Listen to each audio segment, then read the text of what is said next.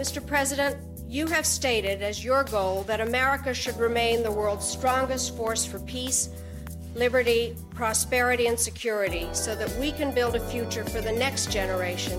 All nations in the democratic community have a responsibility to make it clear through our actions and our words that efforts to overturn constitutional regimes or steal elections are unacceptable. To those who care deeply about America's engagement and indispensable leadership in the world, you will find no stronger advocate for that cause than Samantha. As the most powerful and inspiring country on this earth, we have a critical role to play in insisting that the institution meet the necessities of our time. It can do so only with American leadership. Hi, and welcome back to Barely Getting By the Long 1990s. So this is our third instalment talking about American foreign policy and American interventionism in the 1990s. We focused a lot on the USA, but of course there were other international organisations that were charged with helping to keep the peace in the world that didn't themselves cease to exist at the end of the Cold War, unlike, say, the USSR. We spoke a little bit about the UN in our last instalment and how, if I'm right in saying this, no one was really paying much attention to them, right, Em? Look, I think that is right. You know, the UN in the 1990s is kind of sidelined. You know, it has massive failures in places like Rwanda and Somalia. But I think, you know, when we get to our conversation, Chloe, about international environmentalism, we will see pretty similar themes. Okay, so power in the world lies with the United States. But that's also not to say that the USA doesn't have allies and support. So we're also talking about global actors like Europe and the European Union and NATO. They're really important when we turn to our next case study in the troubles and the failures of American interventionism in the 1990s, and that's in the former Yugoslavia, which was, of course, NATO's first international intervention. Em, can you tell me more about what happened there? You're right that it was NATO's first intervention, Chloe, and I think a lot of the time that's forgotten because, as you kind of so clearly outlined, the United States is the sole superpower at the time. I'm going to start this again with another caveat to say I am not an expert in this conflict, and it is incredibly complex and ongoing, I have to say, but I'll give it my best shot. So we are, of course, talking about Yugoslavia, which during the Cold War was a communist nation. It was not a member, it's important to say, it was not a member of the Soviet Union, but it was communist. At the end of the Cold War, as kind of predicted by Francis Fukuyama, Yugoslavia, the former Yugoslavia, it begins to disintegrate as ethnic groups that were held together by a communist dictatorship start to declare their independence. So Slovenia and Croatia declare independence first, and Slovenia kind of slips out fairly quietly, largely because it's populated by a kind of homogenous ethnic group. That's not the case for Serbia and Croatia. Serbia and Croatia fight a war, and about 20,000, mostly civilians, die in that war. And we begin to see ethnic cleansing in that war.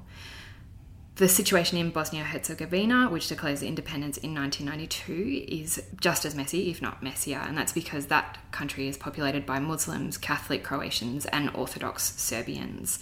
So the Bosnian Serbian leader starts the ethnic cleansing of Muslims in Bosnia. So we see mass movement of refugees, and we also see the advent of concentration camps once again in Europe.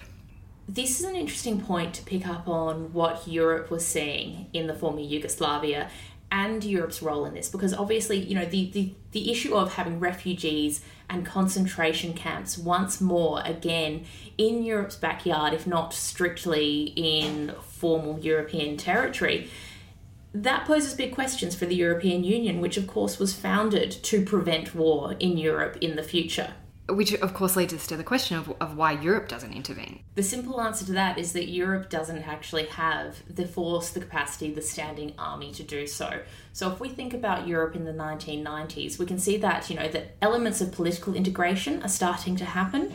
We can also see that economic integration is starting to get underway. We will have the euro adopted as the common currency of the European Union in 1999, but Europe has never had an army. A lot of European states, however, are members of NATO, and that's something that will matter a little bit later in this story, right? Yeah, that's right. And that is, of course, because the United States is a member of NATO. It's the North Atlantic Treaty Organization. And we see, I think, similar questions arise in the United States, you know, just as you said in Europe, Chloe, because we are seeing the advent of concentration camps, of starvation, of mass movements of refugees. By 93, about 150,000 people have died. And this is, in contrast to Rwanda, which we spoke about in our last instalment, this is getting enormous press attention. And that's partly because of just one journalist, Christiane Amanpour, who people might still recognise. She still has her own show on CNN. She was a journalist covering this at the time, and she saw it as kind of her generation's Vietnam. So that coverage, those images were having a big impact in the US. But there's still a real reluctance on the part of the United States to get involved, partly because of what we've talked about earlier, because the Cold War is over. So many important foreign policy types don't see a need for the United States to get involved. The Bush administration Secretary of State, James A. Baker, said, "We don't have a dog in this fight." So there's kind of very little interest. But there is pressure. There's pressure in Europe, there's pressure in the United States, and that leads to the adoption of an arms embargo, which, you know, is a common, I suppose, a common tactic in these kind of conflicts where there's a refusal to sell arms to anybody who's involved in this conflict. But in this case, what that does is basically freeze an existing imbalance where one side is in possession of enormous weaponry and one side is not. And that leads to a siege in Srebrenica, which I think many people would recognise the name of that town. Srebrenica comes under siege and it falls to the Serbians in 1994, and they embark on a campaign of ethnic cleansing, which is visible across the world. It's getting this kind of coverage on CNN. And Bill Clinton is outraged by this, both because it is, of course, horrific, but also, importantly in this case, because he felt it was making the United States look bad. It was making the US look weak. And that's why I think in the end we see this intervention. But it comes partly because of the US's reluctance to get involved. It becomes a NATO intervention and not a United States unilateral operation. Last week, the warring factions in Bosnia reached a peace agreement. As a result of our efforts in Dayton, Ohio, and the support of our European and Russian partners. Tonight, I want to speak with you about implementing the Bosnian peace agreement and why our values and interests as Americans require that we participate. Let me say at the outset, America's role will not be about fighting a war. It will be about helping the people of Bosnia to secure their own peace agreement. Our mission will be limited, focused, and under the command of an American general. In fulfilling this mission, we will have the chance to help stop the killing of innocent civilians, especially children, and at the same time to bring stability to Central Europe, a region of the world that is vital to our national interests. It is the right thing to do. Emma, I think it's probably worth going into this a little bit more. Can you tell me a little bit more about NATO, or the North Atlantic Treaty Organization? Sure. So NATO, North Atlantic Treaty Organization, is founded in 1949, so at the very beginning of the Cold War, and it is, to grossly oversimplify it, it's basically the Western response to something called the Warsaw Pact, which is an agreement between the Soviet Union and kind of communist allied states to defend each other in the event of attack. So NATO is a direct response to that, where each party agrees that in the event of an attack on one, all others will respond. Okay, so what we've got in this instance is an intervention by NATO, which of course includes European powers like France and Germany. So what we end up is, rather than the US going it alone, is a NATO intervention. And that, of course, includes powerful European nations like France and Germany, and Britain, which still counted as part of Europe then. That's right. It did. Brexit's still a long way away in this story. And you're right, the NATO intervenes, and eventually there's a flawed peace agreement, but that's not the end of that story. The next conflict to arise is in Kosovo, where the Serbian president Slobodan Milosevic, which is a name I think that will be familiar to many people, is engaged in his own campaign of ethnic cleansing. And that prompts a second NATO intervention, where the war is fought primarily in the air, and it is, by the standards of the day, incredibly precise. NATO is targeting places down to the building. Occasionally they get it wrong, but for the most part it's very precise, and not a single NATO soldier dies in this operation. So it is ostensibly, from that summary, you could take it as a success, but there is no clean resolution. There's no satisfactory peace agreement. I think many people would argue that, and it's a conflict that, as you alluded to, Chloe, Europe is still grappling with today. Yeah, and I guess as kind of a simple illustration of how this still plays out in European politics, the issue of recognition of Kosovo as a sovereign nation is still an issue not only for Kosovo and its attempts to join the European Union, but also attempts by Serbia and other former Yugoslavian nations to enter the European Union.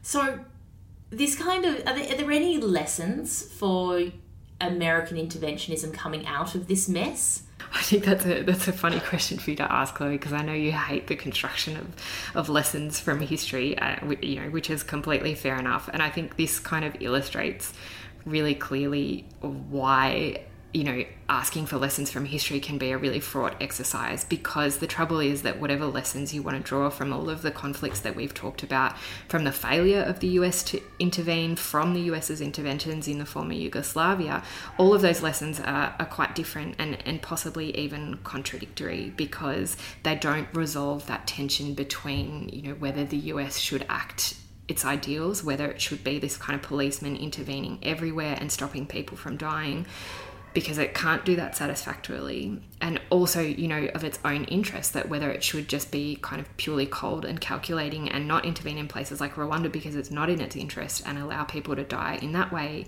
but then also kind of face the I think justifiable criticism that has faced because of places like Rwanda. So I guess my answer to that question is that we don't really know what the lessons are. So drawing any lessons from those conflicts, I think, is particularly fraught. That has not stopped people from trying, though. Well, that's my next question, is if people haven't, if there are no good lessons that can be taken from this history of conflict in the 1990s, then what perhaps are the bad lessons that have been learned? How has this informed the US's conduct on the world stage in the 20 plus years since Kosovo? Well, I suppose the lessons that people like Samantha Power drew out of places like Rwanda and the former Yugoslavia, where they suggested that the United States absolutely had to intervene, and it had to intervene, in the case of Yugoslavia, much earlier than it did, and that if it had to do that unilaterally, as I said, then so be it. Those arguments that are made successfully, I think, in the 1990s and still sometimes today are turned on their head in the late 1990s and early 2000s by neoconservatives, people like Colin Powell, Dick Cheney and George Bush Jr. They use the same arguments against progressives, I think, when they decide to go after Iraq. So what those liberal interventionist arguments do is make it very difficult to counter neoconservatives who are pursuing this unilateral role for the United States in the world. So what you're alluding to there, Em, is a whole other history that I think we want to cover in a future episode, and that is the history of the first Gulf War, of 9/11 and Iraq. And indeed, I would probably suggest that that's how we're going to wrap up this series about the 1990s. However, in the next episode of Barely Getting By the Long 1990s, we are going to pay some overdue attention to our own shores and talk about Australia in the 1990s. Hi, it's Chloe here. Emma spoke a lot about the US's foreign policy in the 90s in this episode. We're going to bring you another perspective in a bonus ep where I'll be speaking to Dr. Charlie Hunt from RMIT University about the UN's role in peace and war in the 90s and what that means for today. The episode will drop this Friday, so watch out for it. Barely Getting By is supported and produced by RMIT University. Original theme music is by Stuart Cullen.